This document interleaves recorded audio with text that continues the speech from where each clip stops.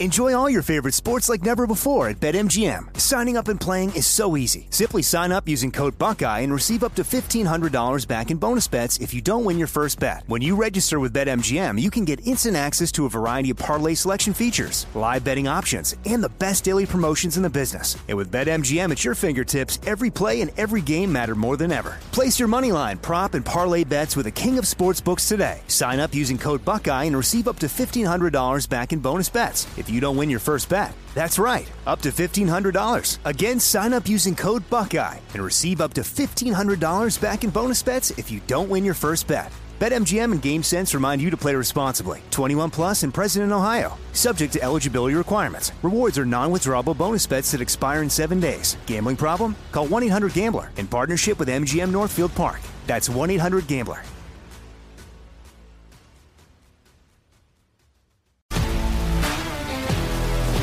If you love sports and true crime, then there's a new podcast from executive producer Dan Patrick and hosted by me, Jay Harris, that you won't want to miss. Playing Dirty: Sports Scandals. Each week, I'm squeezing the juiciest details from some of the biggest sports scandals ever. I'm talking Marcus Dixon, Olympic gymnastics, Cain Velasquez, salacious Super Bowl-level scandals.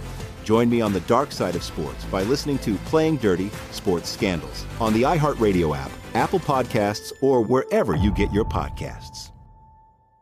From LinkedIn News, I'm Leah Smart, host of Everyday Better, an award-winning weekly podcast dedicated to personal development. Whether you're looking for ways to shift your mindset or seeking more fulfillment in your life, we've got you covered. Join me as we dive into captivating stories and research-backed ideas that have empowered me and others to lead lives with more clarity and intention. Everyday Better, making growth an everyday practice. Listen to Everyday Better on the iHeartRadio app, Apple Podcasts, or wherever you get your podcasts. From LinkedIn News, I'm Jessie Hempel, host of the Hello Monday podcast. In my 20s, I knew what career success looked like. In midlife, it's not that simple. Work is changing, we are changing, and there's no guidebook for how to make sense of it. Start your week with the Hello Monday podcast. Listen to Hello Monday on the iHeartRadio app, Apple Podcasts, or wherever you get your podcasts. So you decided you want to buy a gun, but how do you choose which one? You don't have time to test every handgun, rifle, and shotgun out there. NorCal Gun Vault can help you out. Yeah, the folks that work there are passionate about firearms. They hunt, they shoot. You can tell it's not just a job for them, and it shows in their ability to find the perfect firearm for you. NorCal Gun Vault is fully stocked with hundreds of handguns, rifles, shotguns, not to mention tons of ammo, dozens of accessories. Yeah, whether shooting is just a hobby, you're a hunter, or you're thinking about owning your first gun, NorCal Gun Vault has exactly what you're looking for. By the way, if cash is tight right now, but you really want to get a gun, NorCal Gun Vault will work with you to create a layaway program individually tailored to what makes sense for your budget. NorCal Gun Vault opens 7 days a week, locally owned and operated. Check them out at NorCalGunVault.com.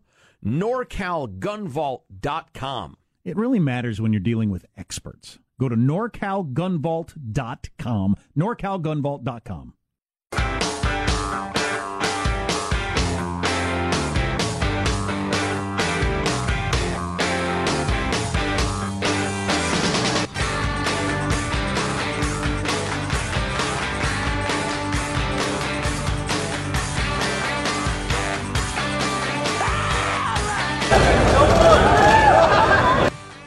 Another dumb, overblown story. What? What was that? Somebody screaming, "Don't look" at the president when he came out on the balcony and glanced toward the sun.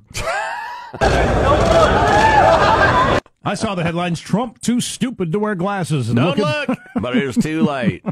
Already been mooned. Wow. All right, then. I'm just exhausted.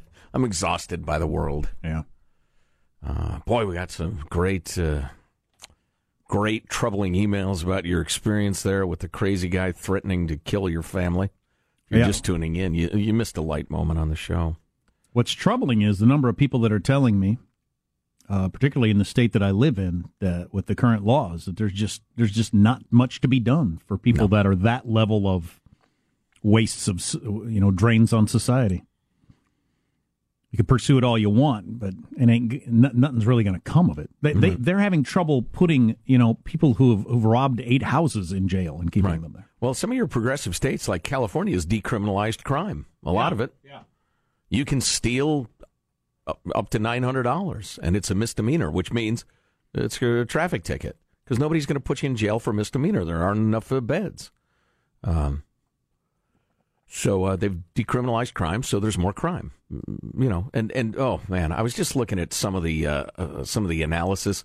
A beautiful example of how statistics lie. But so after Prop 47 passed in California, which decriminalized crime in many ways, a lot of people focused on the drug stuff because, and that probably needed to happen. But who's in favor of decriminalizing stealing, grand theft, receiving stolen property, forgery, fraud, etc.? Because those are a lot of crimes done by people who are drunks or drug addicts, and they're only doing that because they're addicted. And if we'd get them the help I'm not making this up. This is what most people believe in a lot of cities, counties, and states. Yeah. If you just give these people the help they want and need, they wouldn't be robbing houses or hitting people over the head or screaming, "I'm going to kill you and rape your children" at a restaurant. Right. Like happened to me. If we'd get them if I were more compassionate, would give more tax money, this person would be able to get the help they want. They would probably become a college professor and grow a pointy beard and wear a sport coat. So here's this county. 14% of those released ended up back in custody. Here's a county that's 9%. Here's a county that's 60%. Within what amount of time? It was like a year, I think. It wasn't very much time at all. It was roughly, I think it was like 6 months. But do you know how hard you have to try to get arrested for something? If you're a professional criminal, you're in the business of not getting arrested, of getting away with it. So, so 14% or 60%, depending on the county, actually ended up back in custody. How many offenses did they perpetrate before they got busted? Well, how about my guy who I don't know how often he gets busted, but the policeman telling me, yeah, I know who that is. That's old Crazy Jim. He screams threats at people all the time. He's never actually done anything. So it's just, Right. So part of the joy of living is having your kids threatened in front of you. What's the percentage of people who fall under the nobody bothered doctrine? Right. When you look at those statistics. So, all right. So I'll pick it. Well, County X here, 14% ended up back in custody. Happens to be the county where I live. What percent committed many crimes and just never got arrested? What percent were doing crimes that were misdemeanors, like terroristic threats or whatever, and nobody bothered to press charges? Told them cut it out and turn them loose the next day. A lot. So we've decriminalized crime. Great. Good idea. Like this email. It's from Jim in San Francisco. I live in San Francisco and work in the motion picture industry. That's in quotes. I don't know why. Just this week, I got back from spending a month on location in a major Midwestern city. One night, while walking back to my hotel, which was downtown in the city I was working, I suddenly realized that at that point, I'd gone almost 2 weeks without having to step over anyone passed out on the street or in a doorway, getting panhandled, dodging a shopping cart, being assaulted by the stench of stale urine or feces, looking over my shoulder. It was at that point I fully realized what a sewer that San Francisco politicians have turned that city into. Believe me, if I wasn't making such a crapload of money doing what I do, I'd move to this other city next month. P.S. And this is a P.S. Without trying to minimize the unfortunate experience you and your family went through, let me just say that I've lost count of the number of times some crazy guys threatened to stab, shoot, kill me just while I'm going about my business in downtown San Francisco. Get used to it. I've been assaulted twice, once while walking about 50 feet from a doorway to a bus stop, which resulted in injuries serious enough to put me in the hospital. Oh, my God. It's a hell of a society that puts up with that just figures it's okay. And thinks the law-abiding taxpayer is the root of the problem. Yeah. Well, it's sick. It's mental illness. It is a mental illness. You're crazy. So you want a lighter side of street vermin? Sure. I don't have a very charitable view of people who live on the street.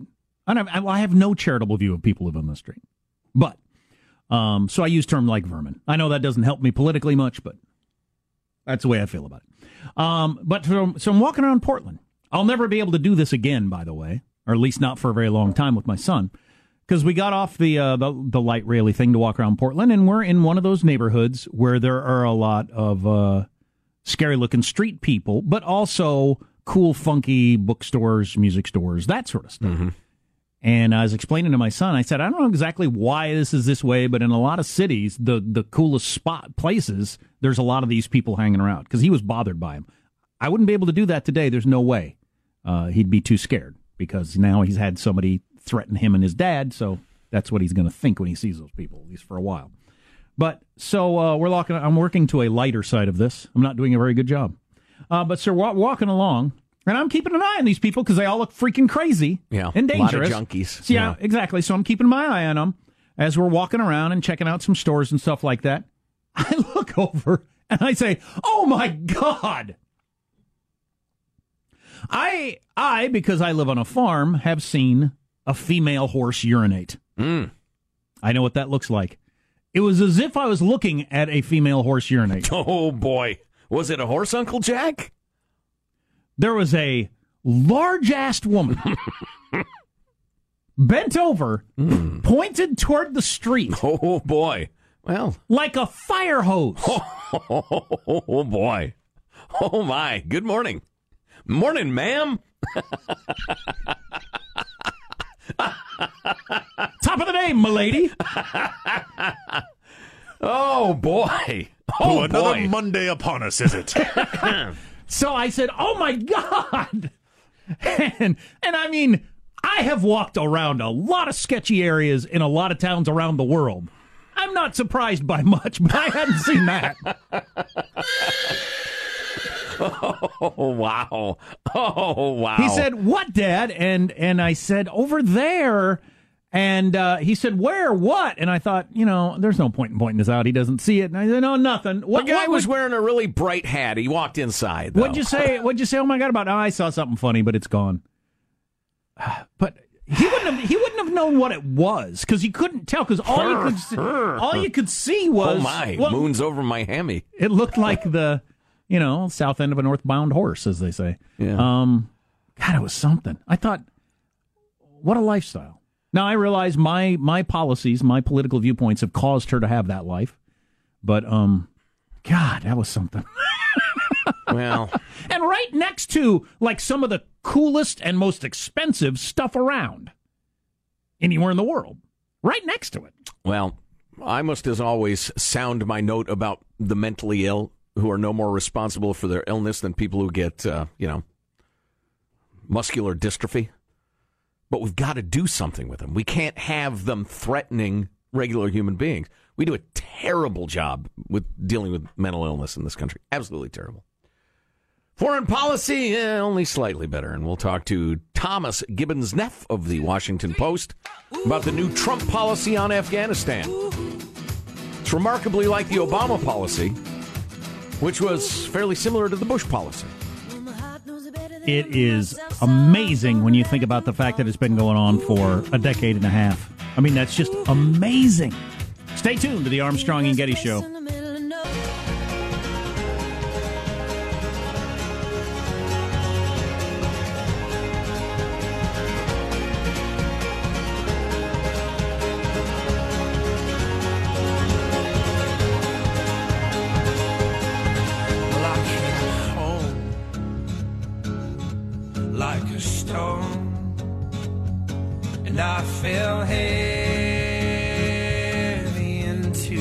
God, we got so many interesting texts and comments on my story of the transient person screaming at my family at the restaurant last night, whether it's somebody who's a CCW person, concealed carry gun person, law enforcement, people in the justice system. Excellent. It's a far-reaching problem. Anywhere you live. Let's continue the dialogue. First, though, we need to talk to Thomas Gibbons-Neff, national security reporter for the Washington Post, reporting on the president's address last night in a somewhat altered policy on Afghanistan. Thomas, welcome, sir. How are you? Good. How are you? Thanks for having me. Oh, yeah, it's our pleasure. Let's deal with the nuts and bolts first. What did the president tell us? Well, I mean, I think the critiques out of last night's address was that he didn't tell us much. I think there was a lot of vague allusions to adding things to the current strategy, or kind of what the U.S. has been doing in Afghanistan. But it looked like kind of more of the same. He didn't talk about troop levels, but I think that's in the background, that we'll definitely see more troops go to Afghanistan to kind of bolster the Afghan security forces there and do a myriad of counterterrorism missions against Al-Qaeda and the Islamic State. There was kind of a big chunk that talked about Pakistan and a little bit of getting India more involved in the Afghan war effort. See, there were some particulars that I thought were interesting in terms of overall strategy and philosophy of the thing, though. That it's let's abandon the notion of a Jeffersonian democracy in Afghanistan or even nation building or whatever. We're just going to hang around. We're going to kill the bad guys, and we're going to pressure the hell out of the neighbors in the region to help us do it. Right, and I don't know if that's really exactly a strategy or appealing to his base. I mean, the U.S. is there bolstering Afghan institutions that are a part of that nation, right? So by enhancing the Ministry of Defense, or kind of de facto, nation building in some way, shape, or form. I mean, Sure. This is not a 2001 invasion or a 2003 invasion of Iraq where we're toppling a government, right? I mean, it's basically we're there to hold back the Taliban on some kind of conditions-based approach. What those conditions are is anybody's guess, but it's probably to get the Afghan military to a point where they can do what we're doing right now, which is keeping the Taliban pushed out of the population centers with a combination of ground troops and airstrikes. Okay, well, I believe we can push the Taliban out of anywhere, and we have before. But what would make me, a taxpayer, believe we can train Afghan forces to where they can keep the Taliban pushed out? Because we've tried it for a long time with a lot of money. What would be different this time? No, you're absolutely right. And you know what? I have no clue. That's kind of the deja vu of this country's longest war, and what people call the Forever War. I was a Marine and fought in Afghanistan in 2008, 2010, and the problems that they're having with Afghan troops today are pretty much the same ones we had then. And what you'll talk to any U.S. military official in Kabul, and they'll use words like continental plates moving or generational shift. Basically that if you stay there long enough, they'll basically figure out how to fight militarily as a Western military like us, because in many ways we're applying what's worked for us and saying, here you go, this is what you should do because this is how we do it, and that has been kind of a losing process, I guess. Thomas Gibbons-Neff, national security reporter for the Washington Post. I'm glad you mentioned that you actually were a Marine and served there, because that will change the conversation a little bit, as opposed to just a reporter. Look, Afghanistan's the new Korea. We're going to be there for 30 years, at least, maybe 50. That seems clear to me as a guy who studied foreign policy my whole life. You got incredible instability. You got some really bad actors. You got the Pakistani nukes. You got Iran attempting to, express their power across the entire region.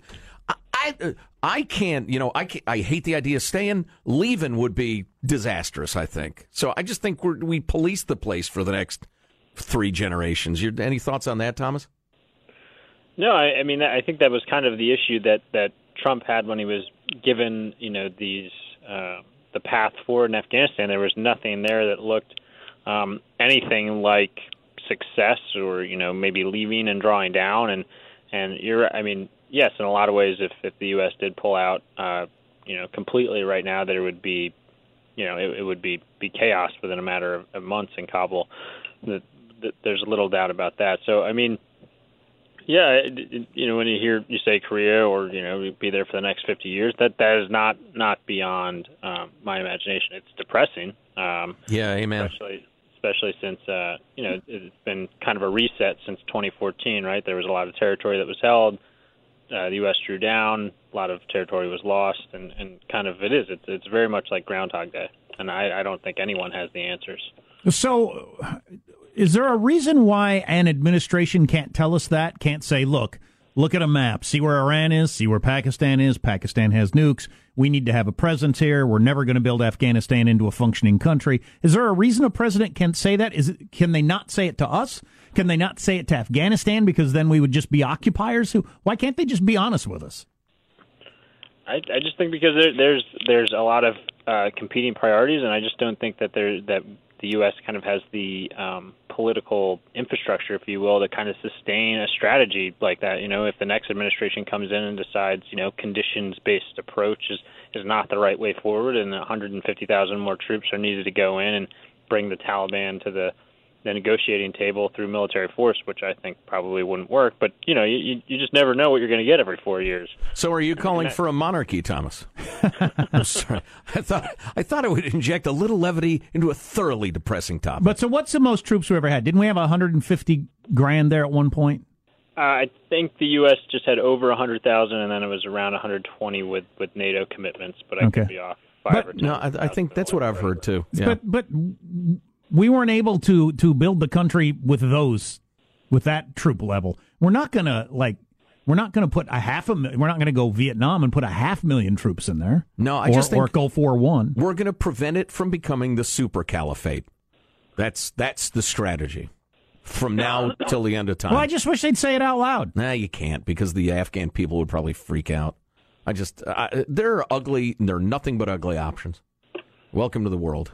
Thomas Gibbons-Neff, national security reporter for the Washington Post. While you were there, what did you think you were doing? I mean, I kind of have this pretty funny anecdote. In 2008, I was a 20-year-old Lance Corporal, and we were in Helmand Province clearing called Garmsir District, and we were pushing the Taliban out. And in the middle of the night, I was asleep. Someone yelled out, "We killed Bin Laden." And it was 2008. It was a rumor that I think someone just passed to screw with everyone at 2 a.m. But I woke up and I thought, does that mean we get to go home?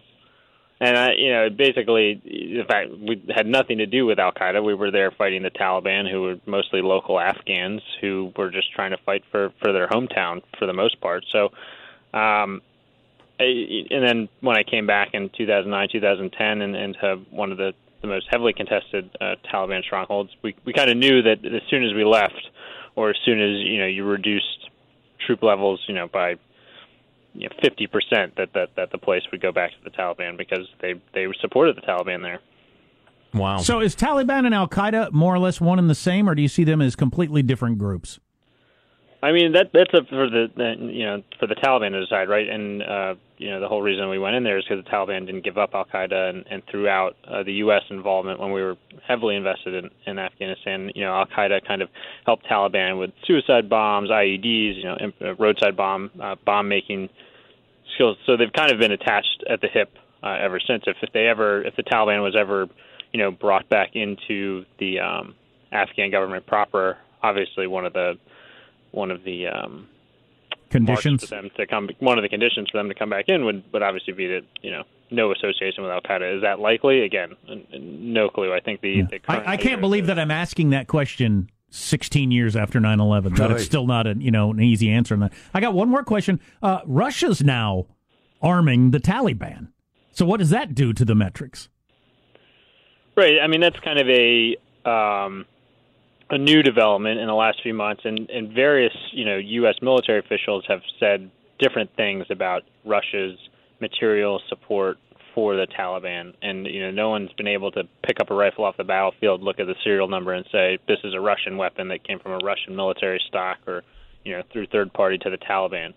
So I mean that's kind of geopolitical posturing. I've talked to people in Afghanistan. If they started sending surface-to-air missiles, a la what we did to the Mujahideen in the 80s, now you're talking totally different. Right now, that's next level. So for right now, I think that's not a big concern by the U.S. military. I think they got a lot of other stuff on their plate, but I mean it's something that we'll have to watch. Thomas Gibbons-Neff, national security reporter for the Washington Post. Thomas, we really appreciate the time and the insights. Really enjoyed it. Yeah, thanks for having me on. All right, let's do it again sometime. Interesting. Yeah, interesting. It's funny. The first couple of questions and answers with Thomas, I thought, wow, he doesn't want to just give the facts. He wants to get right into the analysis. I thought that's interesting for a reporter. Now I get it. Oh, yeah, absolutely. Now I get it. He was a Marine who did 2 tours there and knows what he's talking about. But so are we going to no more talk about how many people are going to school? No more talk about they've had their first election in whatever province in 70 years? No. No more of that kind of talk at all. I don't think so. I mean, if That's what positive I'm stuff hoping happens, for. great. That's what I'm hoping for. I don't want to hear any more of that stuff because that, to me, that stuff is just, okay, you created conditions for that to happen briefly with enough Marines. The Bush administration spun so wildly, let's call it lies. The Bush administration lied like crazy. And then the Obama administration lied like crazy. Different about what lies was happening mostly. in Afghanistan. But the Bush administration way over, I think their objective was crazy. Then they overstated the girls going to school and free elections and all that crap. Then the Obama administration, their major lies were pretending Al-Qaeda was gone when all of the information out there was opposite to that. Right. They claimed at one point there were 20 Al-Qaeda in Afghanistan when there was a 31-square-mile Al-Qaeda training camp teeming with guys and churning more out every day.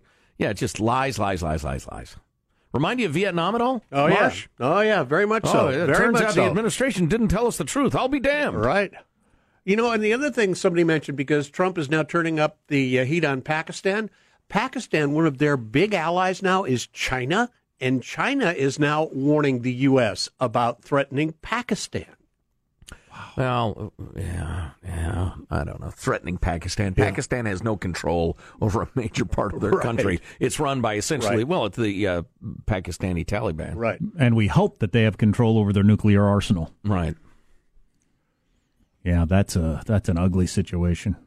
That might be 90% of the reason we're in Afghanistan. Yep. The nuclear arsenal We're not in Pakistan. leaving. We can't have the super caliphate stretching from Afghanistan into Pakistan. Right. Can't happen. What's coming up in your news, Marshall Phillips? Well, we got a string of U.S. Navy accidents on the high seas, prompting a lot of questions and theories right now. Phoenix gearing up for a major Trump rally later today, and we got another American city making it illegal to text while walking. Stories coming up minutes from now. Armstrong and Getty. So there are a number of people, Trump haters, that believe Trump's, after his measured address last night, he often comes back full-throated the next day.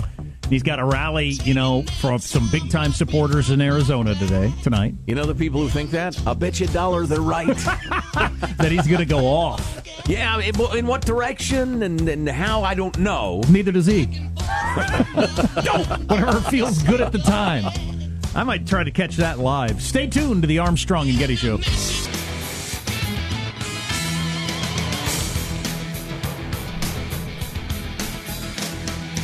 Marshall, what time does Trump speak today? I think that might be must-see TV. It'll be 7 o'clock.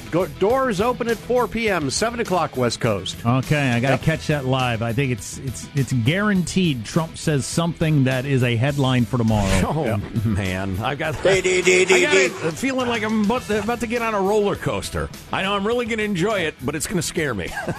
News now with Marshall Phillips. Well, along those lines, gearing up, the Phoenix police chief says her force is well prepared to handle whatever comes along with President Trump's visit to the city tonight. Mayor's an idiot for saying the president shouldn't come. You can't do that. That would have, oh my God, that would have been a headline on every paper if, somebody had said that to Barack Obama. Actually, somebody did at one point, and then the press went wild. Yeah, Trump's scheduled to attend a campaign-style rally downtown. Again, he'll be speaking right around 7 p.m., so there you go. That's when he'll be on stage. He will bring up Sheriff Joe Arpaio. Bring him up on stage or bring him up verbally? Bring him up verbally. Yeah. Who knows? Maybe bring him up on stage. Crowd will go wild. What about Sheriff Joe? Do you love Sheriff Joe? He'll start winging it. I wonder if I should pardon him. Do you think I should pardon him? I think maybe I should. Mr. Trump. Does he stay completely away from Charlottesville? I hope so. I hope that doesn't come up at all. Is that Sheriff Joe saying Mr. Thrump? Yes. That is him. Yeah. That's right. Play it again. Yes. Mr. Thrump. Thrump. And does Trump say anything about Afghanistan and his new policy and then say something that, wait a second, that's not what you said last night, or Or do we go back to Charlottesville? Do we talk about I hope not. monuments? I hope not. Oh, I'll bet he brings up the monuments thing. But if he's on stage for an hour, 90 minutes, whatever, he's going to say a lot of stuff, as he usually does. The U.S. Navy is reporting that some remains have been found after a U.S. destroyer collided with an oil tanker yesterday.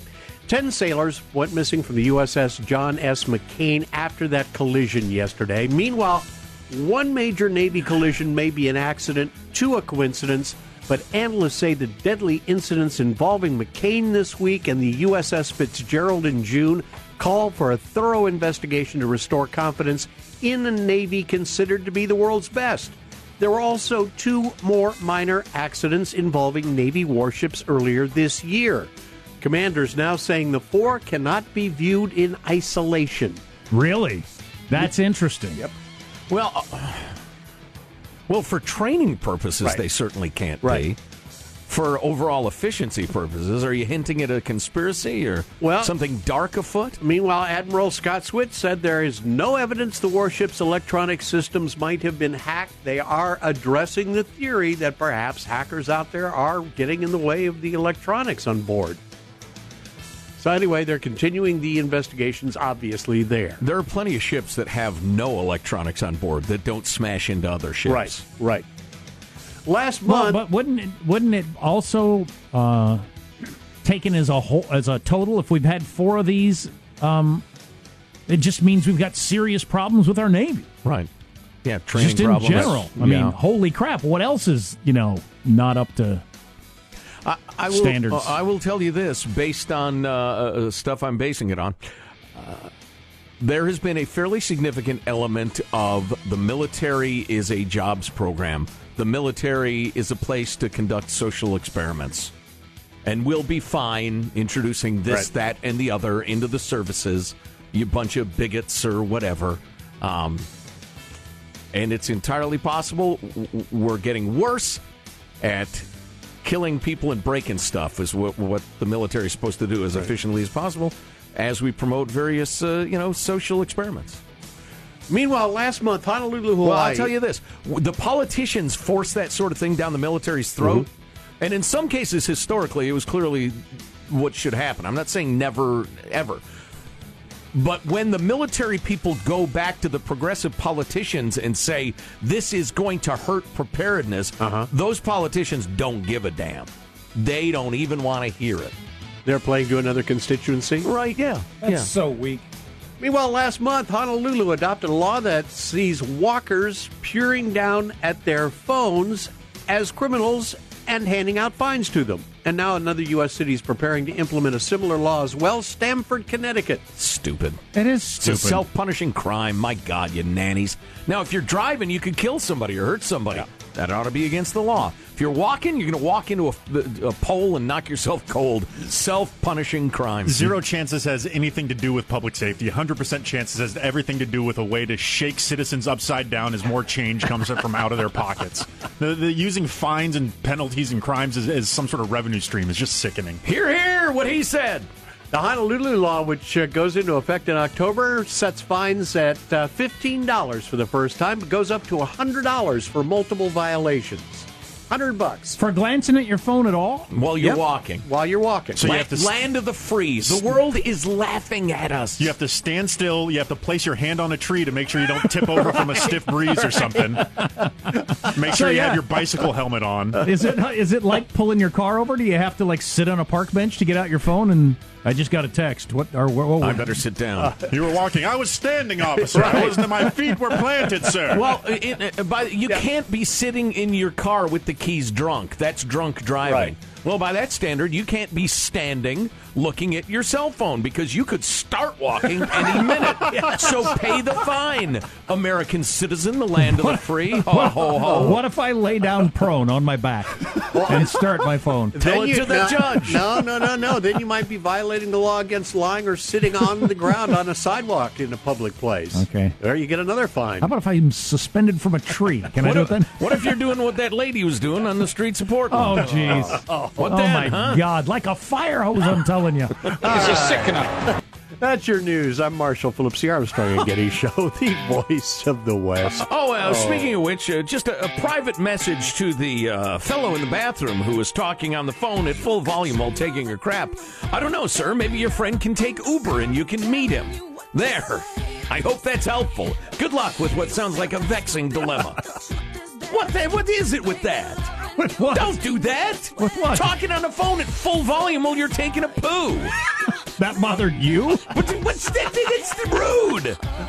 I'd rather hear that than other things. Yeah, Well, it covers up bodily functions. It was a fake conversation. He didn't actually have somebody on the other end of the phone. Right.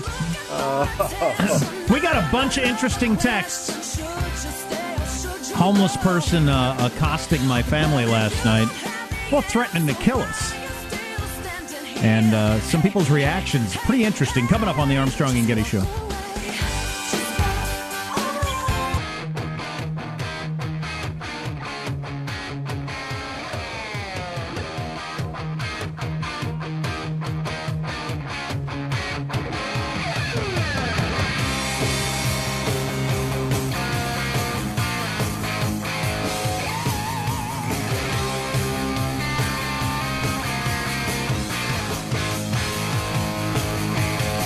This is the part I like where David Lee Roth grunts. That's very good. Very good grunting. Good stuff right there. So while you were being accosted by dangerous, insane, or drunk, drugged up homeless people, it was we're flying Little D coast to coast today to drop her off at college. And so yesterday was saying goodbye to friends day, saying goodbye to boyfriend night. And all of us kind of dealing with it. Holy cow, what a day. What's the plan with the boyfriend? That's between them. I figured that. I don't mind you asking. Figured that would be the answer, but yeah, I don't mind you asking a bit. But yeah, that's between them. They're a couple of great kids, though. That's a tough one, though. Fate is a cruel mother scratcher. A lot of people have done that whole thing. That's a difficult one. And you know what? You're looking for a healthy, good, mature relationship, and then you got one, and then fate just puts a thumb in your eye. You know? Yeah. It's time to head in separate directions. But yeah, that's life. That's life. That's what people say. My niece, so she started dating this guy, and she was committed to a college much more expensive than the one that he was going to go to. And now because he's dating her, he's switched colleges. So works out for them as a couple. They're going to be at the same college, but his parents can't be very happy. I thought we had this plan. Whoops. It's the old switcheroo. I got a whole bunch of texts, as you can imagine, about the situation. I barely got 2 minutes. Dang it. I'll just hit you with one because it's interesting. Briefly recap. Drunk homeless guy comes to our table, patio at a restaurant, and starts talking crazy talk. I told him he needed to move along, and then he started screaming, and I mean screaming. F you, I'm going to effing kill you, I'm going to effing kill your kids. I mean, and he was right there next to us. And I had to get up and approach him to get him to back away, and thought he was going to shoot you. He threatened to shoot you. Guys, I have a CCW and have done some training that mostly helps with conflict or threat resolution. Really, the last thing I want to do is use my weapon, but knowing when and how the situation, blah, blah, blah. Everyone has to decide if they want to be a sheep or a lion. I want to have a gun. If I had a gun, in case you didn't hear this part of the story earlier, at one point he was screaming at me. We're about 15 feet away from each other. I'm going to shoot you. I'm going to effing kill you. And he stuck his hand in his pocket. If I had a gun, I would have shot him. Right. So would any cop. What do you do if a guy's screaming, I'm going to shoot you, and he sticks his hand in his pocket? You shoot him. Mm-hmm. That's what police do. That's what I would have done.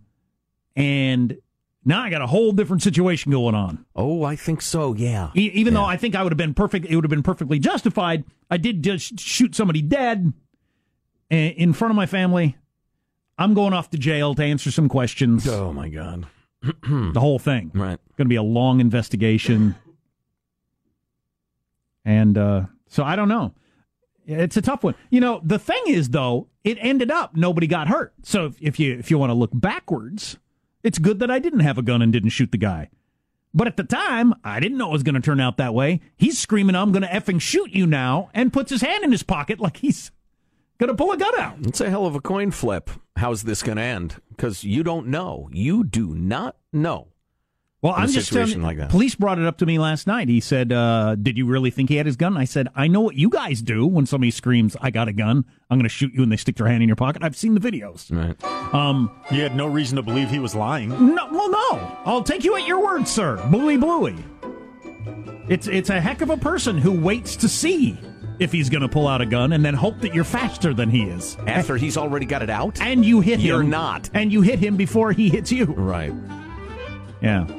So, I don't know. That's the interesting dilemma of the CCW. Now I have brought... Well, if I'd have had a gun, I probably would have had it out, period. He's screaming, I'm going to kill you and your family. Right. So then what happens? No, you're not. What happens then? I don't know. Yikes. Text line 415-295-KFTC, The Armstrong and Getty Show. If you love sports and true crime, then there's a new podcast from executive producer Dan Patrick and hosted by me, Jay Harris, that you won't want to miss. Playing Dirty: Sports Scandals. Each week, I'm squeezing the juiciest details from some of the biggest sports scandals ever. I'm talking Marcus Dixon, Olympic gymnastics, Cain Velasquez, salacious Super Bowl-level scandals. Join me on the dark side of sports by listening to Playing Dirty: Sports Scandals on the iHeartRadio app, Apple Podcasts, or wherever you get your podcasts. From LinkedIn News, I'm Leah Smart, host of Everyday Better, an award-winning weekly podcast dedicated to personal development. Whether you're looking for ways to shift your mindset or seeking more fulfillment in your life, we've got you covered. Join me as we dive into captivating stories and research-backed ideas that have empowered me and others to lead lives with more clarity and intention. Everyday Better, making growth an everyday practice. Listen to Everyday Better on the iHeartRadio app, Apple Podcasts, or wherever you get your podcasts. From LinkedIn News, I'm Jessie Hempel, host of the Hello Monday podcast. In my 20s, I knew what career success looked like. In midlife, it's not that simple. Work is changing, we are changing, and there's no guidebook for how to make sense of it. Start your week with the Hello Monday podcast. Listen to Hello Monday on the iHeartRadio app, Apple Podcasts, or wherever you get your podcasts. More Than a Movie is back with Season 2. I'm your host, Alex Fumero, and each week I'm going to talk to the people behind your favorite movies. From The Godfather, Andy Garcia. He has the smarts of Vito, the temper of Sonny, the warmth of Fredo, and the coldness of Michael. To the legend behind La Bamba, Lou Diamond Phillips. When I walked in, I didn't think I had a shot at Richie because John Stamos' picture was already up on the wall. Listen to More Than a Movie on the iHeartRadio app, Apple Podcasts, or wherever you get your podcasts.